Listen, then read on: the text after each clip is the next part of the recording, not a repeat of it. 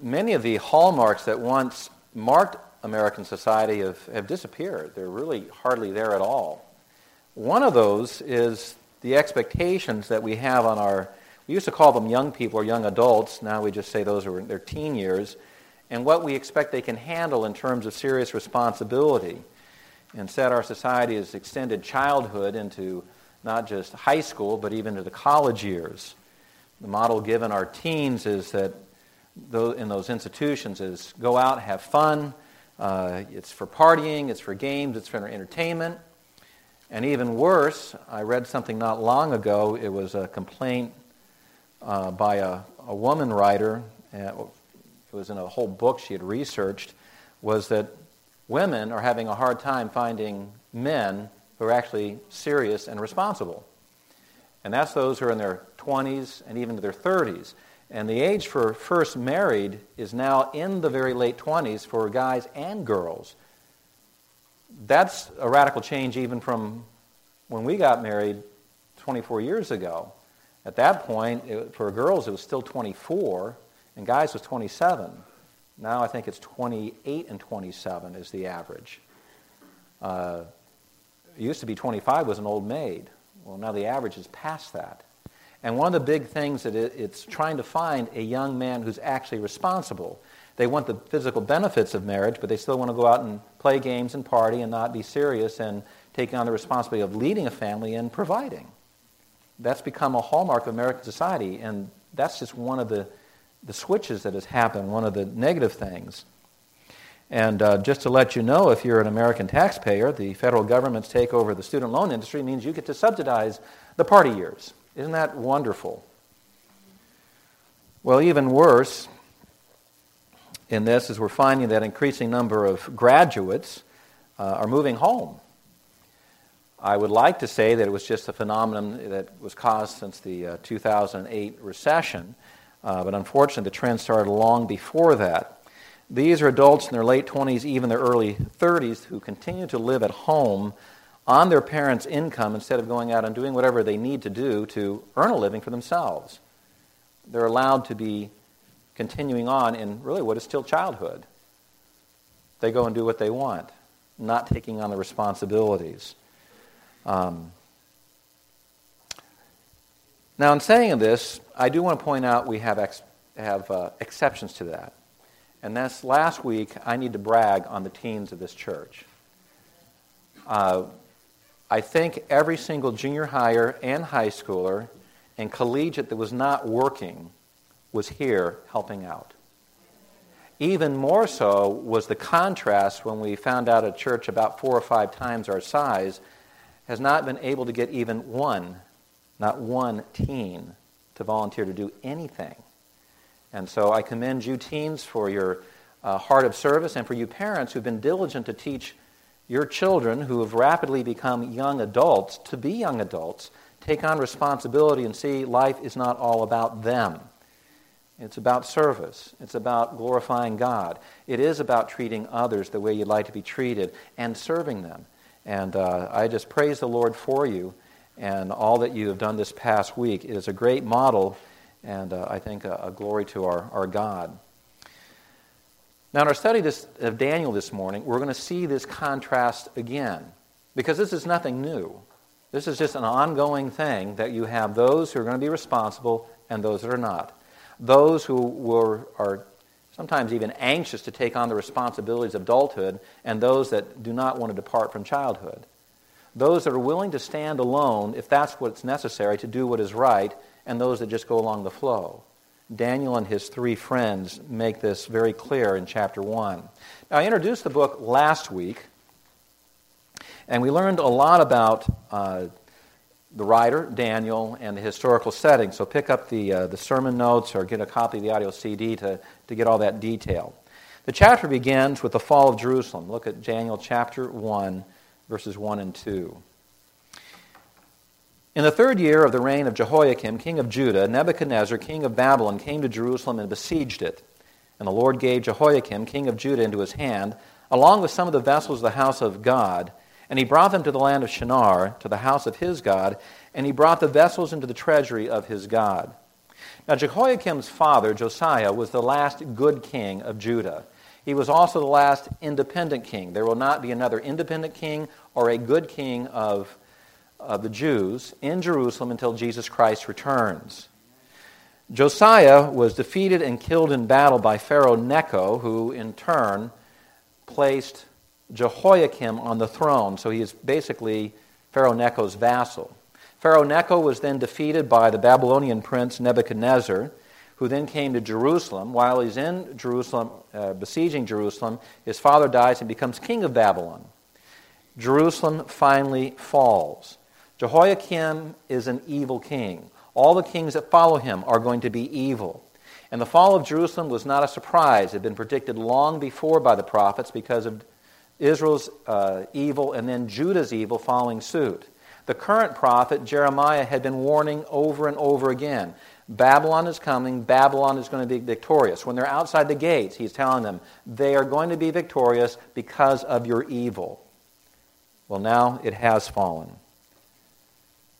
The reign of Josiah, in many ways, was only a brief reprieve from the evils of the kings. Manasseh and Ammon were absolutely terrible. Brief reprieve under Josiah and then just continually evil. And God has brought judgment. Well, when the city falls, the king of Babylon carries away some of the goods that were in the temple, some of the treasures there. Not all of them, but just some of them. And he takes them to the temple of his God in Shinar. He also takes with him some of the people as captives. That's described in the next two verses. Daniel 1, verse 3. Then the king ordered Ashpenaz, the chief of his officials, to bring in some of the sons of Israel, including some of the royal family and of the nobles, youths in whom was no defect, who were good-looking, showing intelligence in every branch of wisdom, endowed with understanding and discerning knowledge, and who had the ability to serve it for serving in the king's court, and he ordered him to teach them the literature and language of the Chaldeans. Now, Nebuchadnezzar was very particular about who he was going to bring to Babylon. He was not looking for slave labor. He was rather looking for those who could be trained in order to extend his rule of his kingdom over those kingdoms he had conquered. He was not looking for a short-term game. He was looking long-term. How could Babylon have influence for generations to come? How could it be the supreme power in the world for many generations, not just for a short time? Well, if he found and trained the right people for his government officials, in other words, to coin a phrase, to Babylonianize them, they would be faithful to him. They, in turn, then, would teach their own people the things they had learned, and they would basically impose Babylonian culture on every kingdom they conquered. Loyalty then would go to the king of Babylon. And that would be true whether the people were left in the land or deported. And so this was key for him for the long-term goal. Since his plan was to train Jews to help him govern the Jewish people, strengthen his own kingdom, and reduce the possibility of future revolt, he needed Jews who had very particular characteristics.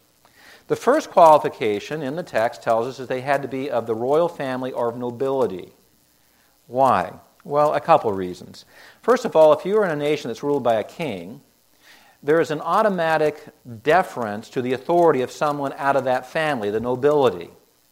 And that would mean that if he's training the nobles, the royal family, and they are Babylonianized, and they come back, there's an automatic deference to, well, they're our leaders. They're the ones that have the right to do this. So that's one reason. So he's taking these families and training them. The hereditary position will be helpful. A second reason for taking of the royal family nobility is it's going to be some years before that's done, and he needs some nice hostages to make sure there's no rebellion while that's happening. And that's what he has. He has hostages. Don't cause a problem. We've got your kids. Okay? Now, the second qualification is that they are a youth. A youth. The particular word here, yeled, is used most often actually of young children, but also can be used of adolescents, as it is here. Those we would describe as being in their teen years. If they were really young, they could not meet the rest of the qualifications. That's one reason we know he's really talking about adolescents. And in these particular cases, it's probably those more like 14, 15, 16 in that age. As you get older, it becomes harder to train them. And it's not so much that you cannot teach an old dog new tricks. It's more of the old dog is going to reject what you're trying to teach them in favor of the things he already likes. So it's not a lack of intelligence or anything. It's going to be a stubbornness that he's going to hit if they get older.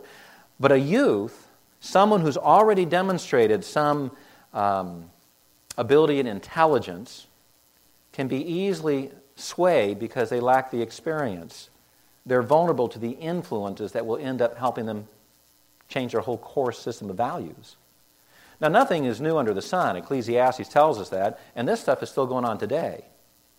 This is why we have to be very cautious ourselves. There are a lot of very intelligent youth that have been raised in Christian homes that have had their whole system of values changed in high school and in college due to contrary teachers and professors.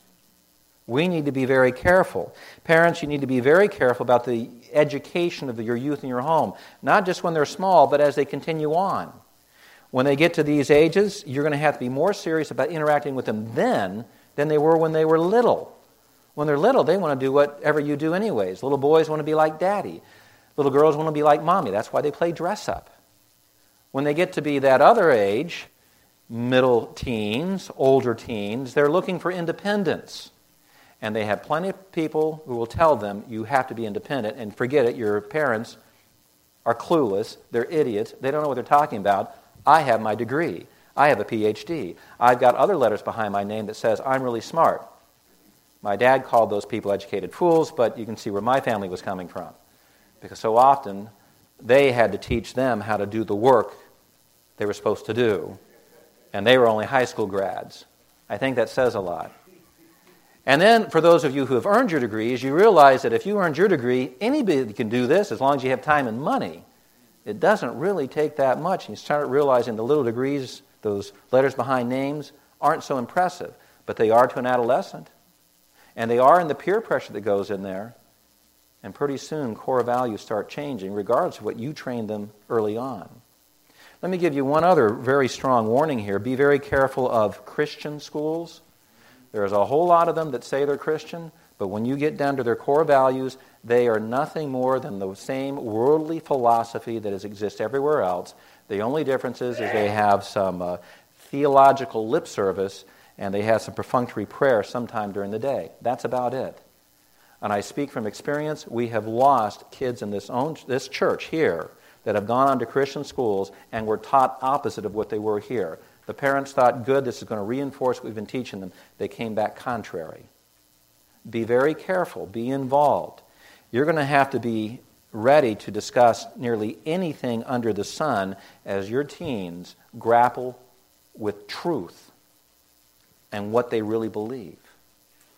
You're going to have to be willing to be involved with that and have your own system of beliefs challenged as it's being challenged to them. They need to know how to deal with it. Be ready for that. Be involved with them. The greater tragedy here, and the reason it happens, is too often as parents, the teens years when we tend to be backing off. Well, they're being independent. They can go do what they want. That's when you need to be most involved.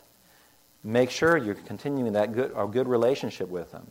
There's all sorts of things you can do to foster that, but be involved with them. Be humble with them. You're not lecturing them anymore. You're discussing things with them and helping them gain a foundation that will stand firm regardless of what they go into. Well, apparently Daniel and his friends had that kind of training, because we're going to find that everybody else goes the way of Babylon. They're going to stand firm. Now, the third qualification that was listed here is physical. Now, it's generally true that a physically fit leader is going to be a better leader. Let's face it. It takes a lot of energy to be zipping all over the place and trying to lead things. And someone in physical shape, they have the stamina to be able to do that. Another reason that the king may be looking for some of these, as it says, good-looking ones is that, let's face it, people are naturally prone to follow someone who looks good. There's sort of an aversion towards, they're ugly, I don't think I want to follow them. In fact, I think that's even borne out in our own political system with the rise of photography and especially television. Let's face it, there's not a whole lot of ugly people out in the public sector where they've been elected. We've almost to the point that if you're ugly, don't bother to run no matter how good you are, because people don't care what you think anymore. They want to know you look good. We are in a media culture. We need to be careful of that. but it's just part of what is true about human nature. Okay? We have some folks involved in politics, and I know you've got these experts who'll tell you, well, you need to do this and this. And in fact, remember, Jim, when you were running, they said you had to shave off your beard. I like him in a beard. Joan, I know you don't really care for it that much, but I think he looks good in a beard. Our distinguished, handsome judge. See, there's a beard. Look over here, Jim. There's where we're going, all right? Yes, full, magnificent manliness. All right? All you guys with these little bitty things, look, that is a beard. I'm jealous I can't grow one. It comes in patches. It looks terrible. So I just get the mustache. Oh, well, enough for guy things. But this is simply a truth. So the king is looking for certain qualifications. This is one of them. He's looking for leaders, those who will influence the ones to come. He's Babylonianizing them. Remember, King Saul was acclaimed because he was tall and handsome, and the people easily found favor with him. David had a harder time. Remember, he was ruddy looking. They didn't follow him as well. He had to really prove himself before he got into the fourth qualification here is mental ability. A good-looking man from a royal family is not going to do King Nebuchadnezzar a bit of good if they lack the intelligence to do the job. And so the king wanted those, it says in the ESV, skillful in all wisdom, endowed with knowledge, understanding, learning, and competent to stand in the king's palace. They needed to demonstrate already that they were intelligent and had a good breadth of education. This, again, is why we know these are adolescents and not young children. Now, the last qualification here is being competent to stand or to serve in the king's palace. And it refers to the ability to follow proper etiquette. Since these captives were from the royal family and from nobility, they should have already had some idea of the proper protocol in serving the king. Even more important in those times, because if you didn't follow the right protocol, you could just lose your head. You're gone. Remember in the book of Esther, she even said that if she came in without being invited, she as the queen could be killed. It was a good thing the king held the scepter out to her and spared her life and listened to her. So this was an important point as well. Now, verse 4 also lists out particular subjects they're going to study. The literature, the language of the Chaldeans. Learning the Chaldean language, of course, is an obvious necessity. Learning the Chaldean literature, though, is more than what we think of, say, taking a literature class. This is training in Chaldean culture and worldview. They're going to be taught to understand the world from Chaldean eyes. The goal is to make these Jewish youths Babylonian in their thinking, and the loyalty will be to the Babylonian king. That's the goal. And they're going to be in this intensive training for 3 years. Now, in order to make these youths have the maximum benefit of their training, the king's going to provide for them. Look at verse 5. And the king appointed for them a daily ration from the king's choice food and from the wine which he drank, and appointed that they should be educated 3 years, at the end of which they were to enter the king's personal service. Now, certainly they need food in order just to get through education, right? You're going to have to eat something. But note here that this is not just a provision of food to sustain them during their years of training. It's specifically the king's choice food. This is the best of the land. The food is part of their training and part of the plan to make them loyal to the king that had captured them. Now, normally, humans are a little bit resistive. If you are captured by someone, you don't like the guy. This is a part of the plan to say is, this is a nice guy. In fact, you're better off with him than you were before. Now think about it. These youths have been in Jerusalem. It hadn't been going well. They already had lost the war with Pharaoh Necho. They were already in trouble with that. They're now under siege by the king of Babylon. They haven't been eating too well for a while. They get to Babylon, and now they're given the king's choice food. Whoa, this is good stuff. This is better than we had it before. This is a real nice guy. Do you see? It's to make you obligated to the king, as well as making you used to what is Babylonian. This is much better than what you had. We're superior. That's all part of it. And unless a person had a great sense of history and an understanding of what the Lord was doing, that means he would have had to listen to the prophets earlier, they're going to be turned by this. Their loyalty is just going to start switching. The king is endearing himself to them as well as creating this obligation towards himself. Now we also find out in this verse the length of time is 3 years of training. This is 3 years of very intensive indoctrination into all things Babylonian, after which they're going to enter the king's personal service to do whatever the king desires. Verses 6 and 7 introduces the 4 young men who are going to demonstrate they are very different than all the rest. Verse 6, Now among them from the sons of Judah were Daniel, Hananiah, Mishael, and Azariah. Then the commander of the officials assigned new names to them. To Daniel he assigned the name Belteshazzar, to Hananiah Shadrach, to Mishael Meshach, and to Azariah Abednego. Now Daniel's name means God is my judge. He is given the Babylonian name Belteshazzar, which means Bel protects life. However, Daniel is consistently referred to throughout the book as Daniel. Even Nebuchadnezzar, when he's referring to them, uses both names. He'll either say Belteshazzar, who is Daniel, or Daniel, who's known as Belteshazzar. So he has such significant character, even his Babylonian name didn't stick so well. His Jewish name stuck. He was an amazing character. Now the rest of the young men, Hananiah, his name means Yahweh has been gracious. His name is changed to Shadrach. That means command of Aku. Aku is their moon god. Mishael, his name means who is like God. His name is changed to Meshach, means who is like Aku. Azariah, his name means Yahweh has helped. His name is changed to Abednego, which means servant of Nebo. Nebo in Babylonian mythology is the son of the god Bel. Now, even today, we understand if you move to a new land, a new culture, you often change your name to kind of fit in. Jesse did that, but I still think your name is pretty. But I'll go with Jesse. Everybody seems to understand. And you answer to that, so that's okay. And so a lot of you have had that. You came from somewhere else and you may have changed your name just to fit in. But even more so, it's going to happen to those who are captured and deported somewhere. Why? Well, one, it identifies the person in the new culture. Okay? It's a new culture. Whatever my name was, I don't get to use it anymore.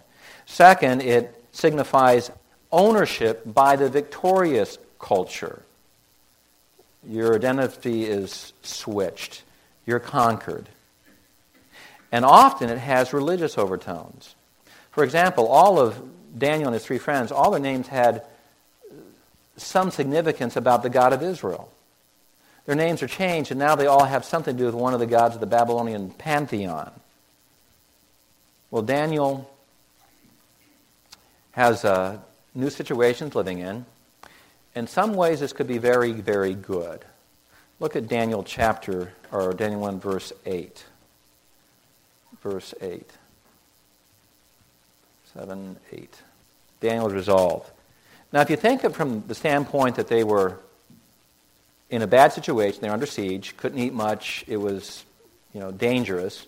Now they're in Babylon, they have access to good food, they're not in danger of being killed in battle, they're being provided for, they're getting a free education by one of the most advanced cultures of the time. And if you remember that Jeremiah even had said that this captivity is going to be for their welfare. It's to give them a future and the hope. You know what? This could be pretty good, right? But verse 8 informs us that Daniel discovered a problem, and it's going to need to be resolved very quickly. Verse 8, But Daniel made up his mind that he would not defile himself with the king's choice food or with the wine which he drank, so he sought permission from the commander of the officials that he might not defile himself. The text does not tell us the specific reason Daniel concludes the king's food and wine will defile him. Now perhaps Daniel memorized some of the Proverbs, and he understood what was behind it. Proverbs 23, verses 1 through 3 says this, When you sit down with a ruler, consider carefully what is before you, and put a knife to your throat if you're a man of great appetite. Do not desire his delicacies. It is deceptive food. All right? Maybe he saw through the deception. But since the text tells us specifically that he saw it was going to defile him, there has to be a lot more than just what Proverbs says. Well, now we go back to the law of Moses. Daniel may be young, but he's been trained well in the dietary laws. These are things God expects of them.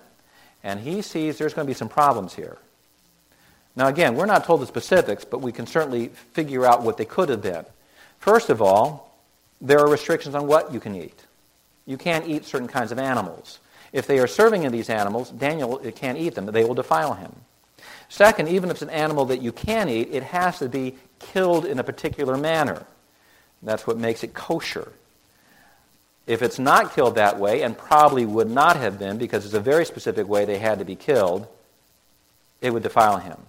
It also could not contain the blood or certain other parts, certain fat parts, or it would be defiling. So the meat could give him a real problem, the animal, whatever it was. If it's the wrong animal, if it's not killed correctly, if it has the wrong stuff in it. And so I'm not going to be defiled by that. Now, there are no such restrictions on wine unless he'd taken a Nazirite vow. Number 6 spells all that out. Here's all the things that Nazirites commit to do, which basically means they don't touch anything that has to do with a grape. But it doesn't seem that he has made that vow. Nothing indicates it. It's probably more for the fact that the food of the Babylonians, like in most pagan cultures, including the wine, would have first been dedicated to the gods. And Daniel does not want to partake of anything that indicates some kind of acquiescence to these idols and deities he knows are false. He doesn't want to be defiled by them. That's key. He's purposed in his heart, or actually more of it's a setting of the will. Remember, we are often translating in the Bible the word heart a little differently because the way we use it. We're trying to make it sense in English. It's referring to the seat of the will. He is determined for himself. He is not going to violate any of God's dietary commands or do anything that might be part of the worship of a God he knows is false. But that gives him a dilemma. He can't just go and do what he wants. He's a captive. He can only get whatever they put in front of him. That's what you get to eat. Or starve. It's one or the other. Well, he now demonstrates his character by making an appeal to the official first. He just doesn't become defiant and obstinate. I'm just not eating this. I'll starve myself to death until you do what I want. He understands humility. He understands the Lord's direction when it comes to authority, and he makes his appeal first. Now, what he would have done afterward, we don't know because the man listens to his appeal. He's going to put the matter in God's hands. Let's let God deal with this. Verse 9. Now God granted Daniel favor and compassion in the sight of the commander of the officials. And the commander of the officials said to Daniel, I am afraid of my lord the king, who has appointed your food and your drink. For why should he see your faces looking more haggard than the youths of your own age? Then you would make me forfeit my head to the king. But Daniel said to the overseer, who the commander of the officials had appointed over Daniel, Hananiah, Mishael, and Azariah, please test your servants for 10 days. Then let us be given some vegetables to eat and water to drink. Then let our appearance be observed in your presence, and the appearance of the youths who are eating the king's choice food, and deal with your servants according to what you see. Now God had already granted Daniel kindness and mercy with this commander that was over him and his friends. And so he listened to Daniel's appeal, but he's immediately afraid. Why? Because there's a real problem for him. If they don't look good, he's in trouble. And these are despotic kings. You didn't do what I want? Off with your head. Bye. You're gone. And it happened a lot. That's kind of the control they had in their kingdom.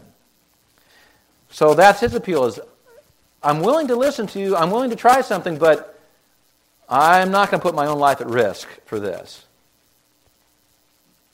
Now, him saying this, that he's concerned about what their appearance is going to be like, they're going to be haggard, tells us that he understood something about vegetarianism.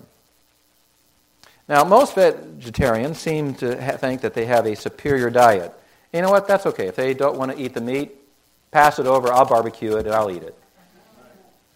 But there are a couple problems that come with it. One is a spiritual one, because some people think they're spiritually superior by being vegetarian. Those people are deluded by the devil. And that's just plain out there. 2 Timothy chapter 4, verses 1 through 5 are very clear that a religious requirement to abstain from foods is the doctrine of demons. He could not say it more plain than that. Okay, so someone who thinks I'm more superior spiritually because I'm doing this or abstaining from that, I'm sorry, you're not. You're now influenced by demons. You're in a worse position. We just have to receive our food with gratitude. Vegetarians also claim that their diet is more healthy. Well, the simple reality of nutrition is it's not. It's not, and I'm going to tell you why. There are those who claim that if we would just eat like Adam and Eve did in the garden, we'd be more healthy. I agree. If we could eat like Adam and Eve did in the garden, we would be more healthy. But we got kicked out of the garden. We can't get to that food. And since the flood, the soils are not as good as they were then because rain leaches the nutrients out of the soil.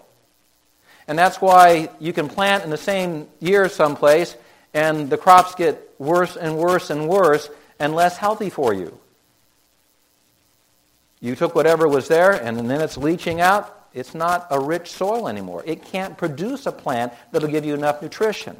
And there are certain proteins that are easily found in animal meat, but very difficult to find in plants. And unless someone who's a vegetarian is very careful to search out and get those particular proteins, they simply are not as healthy. Now, some are. Many are not. Sometimes it's almost easy to find a vegetarian. You look at their hair, and it looks very unhealthy because they're not getting those particular proteins. So this is just reality. Apparently, this commander over these Daniel, Hananiah, Azariah, Mishael, he understood that. And he's concerned. If I'm going to give you just vegetables, you're going to look bad. The king's not going to like this, and I'm going to lose my life. So Daniel proposes a test. Now this is him yielding himself as God's going to have to intervene here. All right? God's going to have to intervene. They are not going to eat what the king's providing for 10 days. And then just examine us, and you compare. Now, obviously, if there's any sort of decline in their appearance, test is over, you're eating the king's stuff whether you like it or not. But it's going to have to be better than that. They're going to have to look at least as good or better. Otherwise, the commander every few days is going to be coming and examining very carefully to make sure you haven't declined now. If Daniel wants the freedom to say, we're going to go from here on, and I'm not going to have to worry about violating my own conscience and God's laws concerning diet, then they're going to have to make sure they appear in such a way that the official over them says, hey, great, we're giving you vegetables. Well, here's the answer that God gave. Verse 14. So he listened to them in this manner, this is the king's official, and he tested them for 10 days.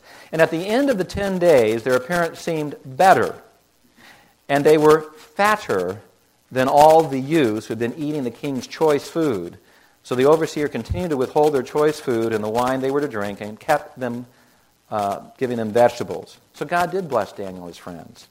At the end of the 10 days, they not only had remained healthy, they actually looked better. They were in better health. They had added some weight in just 10 days compared to all the other youths that were there. And the result, you can have the diet you want.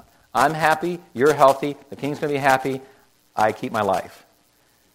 Now, the vegetables, I'll just point out here, actually refers to anything that is grown out of the soil. So whatever they could grow, they could eat. God honored their desire to be faithful to his commands. That's the point.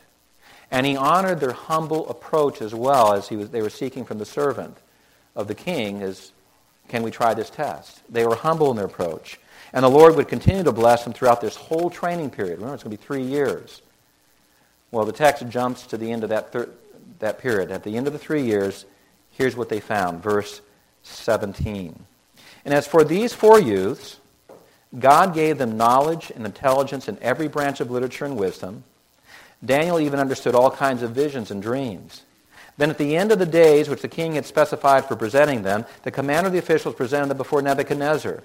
And the king talked with them, and out of them all these youths, out of them all, not one was found like Daniel, Hananiah, Mishael, and Azariah, and so they entered the king's personal service. And as for every matter of wisdom and understanding about which the king consulted them, he found them 10 times better than all the magicians and conjurers who were in his realm. And Daniel continued until the first year of Cyrus the king. So the end of these 3 years, Daniel, along with his friends, Hananiah, Mishael, and Azariah, they are far superior in every way. The text is very specific. The wisdom came from God. It's not because of the Babylonian training system. God gave them this wisdom.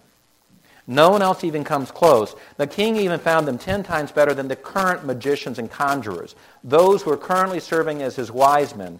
These were men who were trained in Babylonian wisdom. They were trained in the cultic religions of the Babylonians. They were trained in astrology, which had a huge influence in their superstitions of their religion.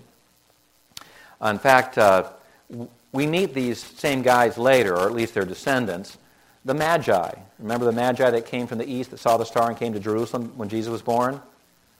The word magician here is the same word. That's who these people are. These were the wise men of the east. Now, we're going to see a lot more of these fellows as we study through Daniel. But they had set themselves up for some problems. Now, obviously, because they're involved with the occultic stuff, they're going to have certain abilities that come from demons. But like all those who try and get their power from demons, they tend to boast beyond what they are capable of doing, and therefore they have to become good at scheming and lying. And we're going to find through the text that Nebuchadnezzar did not trust them. In fact, he's going to require things of them to test them because he's trying to catch them in their lies. And he does. Daniel is 10 times better than all of them, as are Hananiah, Azariah, and Mishael. They stand out as a clear contrast. Not just because of the intellectual ability, but because they, at a young age, are also honest. They have integrity. That's very different. They had integrity. Now, whether the king knew about their commitment to keep God's commandments or not, he certainly was the beneficiary of now having 4 men he could entrust with important matters of the kingdom. He is in their king's personal service. This is the inner circle. They're invited in, and they're still youths. If they were, say, 15, 16, 3 years of training, they're only 18, 19, maybe 20 years old, and they're the king's personal servants. That says quite a bit, doesn't it? But why are they there? It's going to come back down to integrity. Integrity. Now, verse 17 also points out the Lord gave Daniel the ability to understand visions and dreams. Throughout the rest of the book, we're going to find this is very important. Next week, in chapter 2, it is key to Daniel being able to do anything. He has this ability that God has given him. It's important to Nebuchadnezzar. It's also important to us because it's by that ability we have been given an understanding of what is to come in the future. And verse 21 concludes with the remark that Daniel continued in the first year of Cyrus the king. It's a very simple statement. It's not telling you how long Daniel lived. It's saying Daniel served in the Babylonian government for the remainder of its total existence. The first year of Cyrus the king is the year that Babylon ceases. Cyrus is a Medo-Persian. Babylon is gone. Daniel serves through the entire remaining time of the Babylonian Empire. Daniel and his friends were young when they were captured and deported. But they already possessed the key characteristics that would make them important in the service of the king of Babylon and in biblical history. Though young, though inexperienced, they had confidence in their belief in God. They were rock solid in that. And they were committed, absolutely committed to following the Lord wherever they were, even in a foreign realm. And it was out of their belief in God, this commitment to serve Him first and foremost in everything, that all the other characteristics that developed in their life flowed. That's the challenge for us, and that's the point of the story, and one of the reasons it's written down. It's not only an introduction to these men and what we'll find throughout the rest of the book, but it's a constant reminder to us that these are still the characteristics God wants in us. And you don't have to wait till you're old. And I realize some of you think 25 is old. You don't have to wait then. You should have these things at a young age. Yes, 12, 13, 14, bar mitzvahs at age 12, son of the law. You should have enough information about what God has said and have a commitment to that, to following it. What did Daniel do? Well, he and his friends were very simple. They understood what God had said. They believed what God had said. They committed themselves to doing what God said, regardless of anything else, regardless of the peer pressure against them. It's one of the hardest things in our young people, is this peer pressure. And then they simply stepped forward to do what they knew was right, and they left the results in God's hands. They trusted him. It's up to God. I will do what he wants me to do. Now it's up to him, whatever the results will be. If those same characteristics are in place in your life, that's regardless of how old you are or how young you are, if those are the characteristics that mark your life, you can be like them regardless of whatever kind of pressures are placed upon you. Whatever is trying to force you to somehow compromise your beliefs, your faith, you can withstand that, whether it be at school or work or among friends, among family, wherever it is. You can be like Daniel, Hananiah, Mishael, and Azariah. They were different from all the other ones. You step out on faith, you humbly do what is right, let the Lord, who is wiser than us, deal with the results. Leave it in his hands. If you do that, you will be wiser than all your peers, and you will be better than all those who are professed to be wise. Why? Because you'll be a godly individual. And as Paul wrote in 1 Corinthians 1:25, the foolishness of God is wiser than men, and the weakness of God is stronger than men. Side with him and you win every time.